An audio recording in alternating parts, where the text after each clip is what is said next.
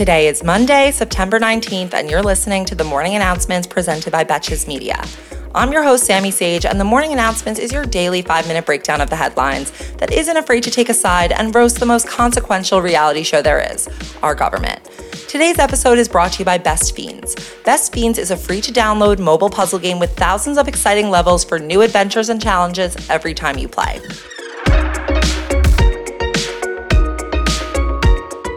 Queen Elizabeth II is being laid to rest today in London. There will be several events today, with the funeral being held at Westminster Abbey and concluding with a private burial service at Windsor. The proceedings will be attended by the who's who of world leaders, Biden, Justin Trudeau, and Jacinda Ardern, to name a few. And the country will observe 2 minutes of silence at the end of the funeral ceremony. Over the past week of official public mourning, hundreds of thousands of Brits have waited in lines up to 8 hours in the queue to pay respects to the Queen and view her coffin, which has been on display 24 hours a day. Even David Beckham was spotted in the queue, and I have about 1,000 questions for whoever stood in front and behind him for the equivalent of a corporate workday. The queue will end this morning before the funeral, which has been declared a public holiday.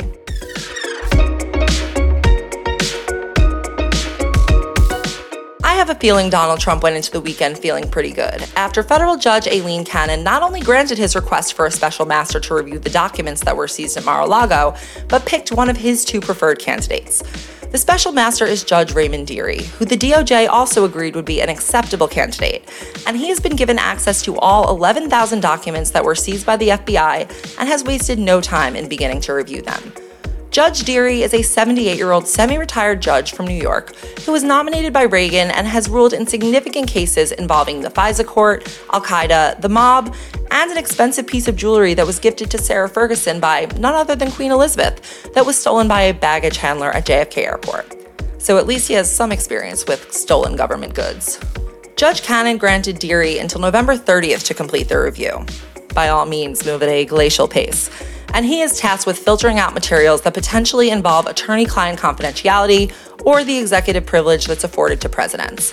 Unfortunately for Trump, Cannon also ordered that Trump pay for the full cost of the review.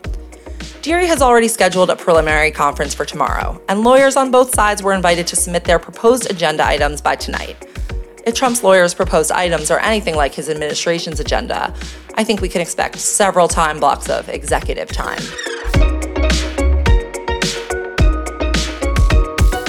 Two more quick Trumpy things.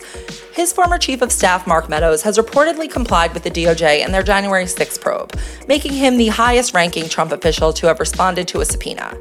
Meadows reportedly turned over the same materials and documents that he had to the January 6th House Committee, including texts from between Election Day 2020 and Biden's inauguration, though he withheld hundreds of messages, citing executive privilege.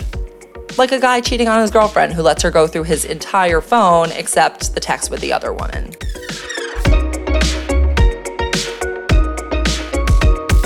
One more Trump-adjacent story. New testimony from a former White House aide has revealed that Florida man Matt Gaetz sought a preemptive pardon in 2020 in the sex trafficking probe that the DOJ is currently conducting into his behavior.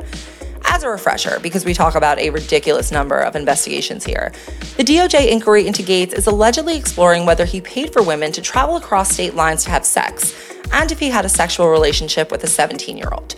The investigation was opened in 2020 with the sign-off of Attorney General Bill Barr. The aide who revealed that Gaetz had very casually asked for help getting a pardon, Johnny McEntee, revealed this information while testifying to the January 6th committee, though he could not recall if the conversation occurred before or after January 6th. This is what we call a crime crossover.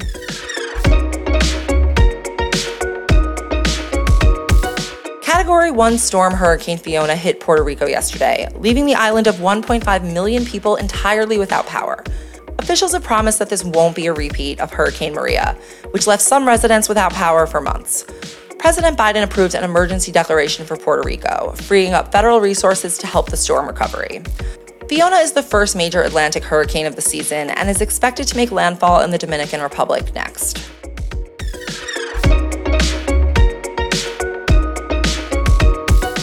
In addition to a vote on same-sex marriage legislation that Congress abandoned last week, Senate Democrats also announced that they won't be voting on the bill that bans members of Congress from trading stocks. This is despite the fact that Nancy Pelosi recently said that the House would vote on it later this month, though it's unclear if that vote will still go forward. I'm sure it will be very motivating for these politicians who just won re-election to pass legislation that prevents them from using their new term to make money.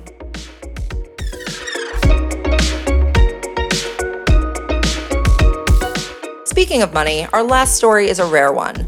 The founder of Patagonia, 83-year-old Yvon Chouinard, announced that he has transferred his $3 billion worth of ownership to a specially designed trust and to a nonprofit organization, with the goal that the company donates all of its profits to be used to combat climate change and protect underdeveloped land worldwide.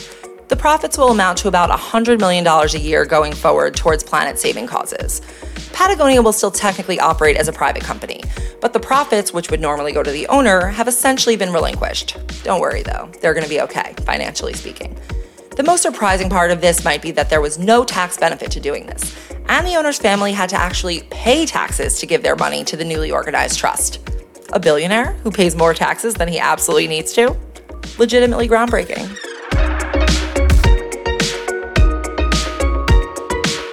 Thank you for listening to the morning announcements, and thanks again to our partner, Best Fiends. Once you download Best Fiends, you can play anywhere, even without an internet connection, which is great if you're stuck without Wi-Fi. Go to the App Store or Google Play to download Best Fiends for free. Spelled like friends without the R, Best Fiends. And one more quick thing before I go. If you're into this show, I am so excited to announce that we just launched our brand new subscription feature. It's called Extra Extra, and that is where I will be deep diving into topics that are either too complex or underreported to be covered here. There will be 2 new longer episodes every month for $4.99, around a half hour, and you will also get access to our private Geneva channel to talk about these scandalous and unique stories with people who are just as interested in them as you are. You can find Extra Extra on Apple Podcasts or Spotify in the morning announcements feed, and right now you can sign up for a free trial to try it out. I am so excited to hear your feedback and what you want me to investigate next. Until tomorrow, I'm Sammy Sage, and now you know what the fuck is going on.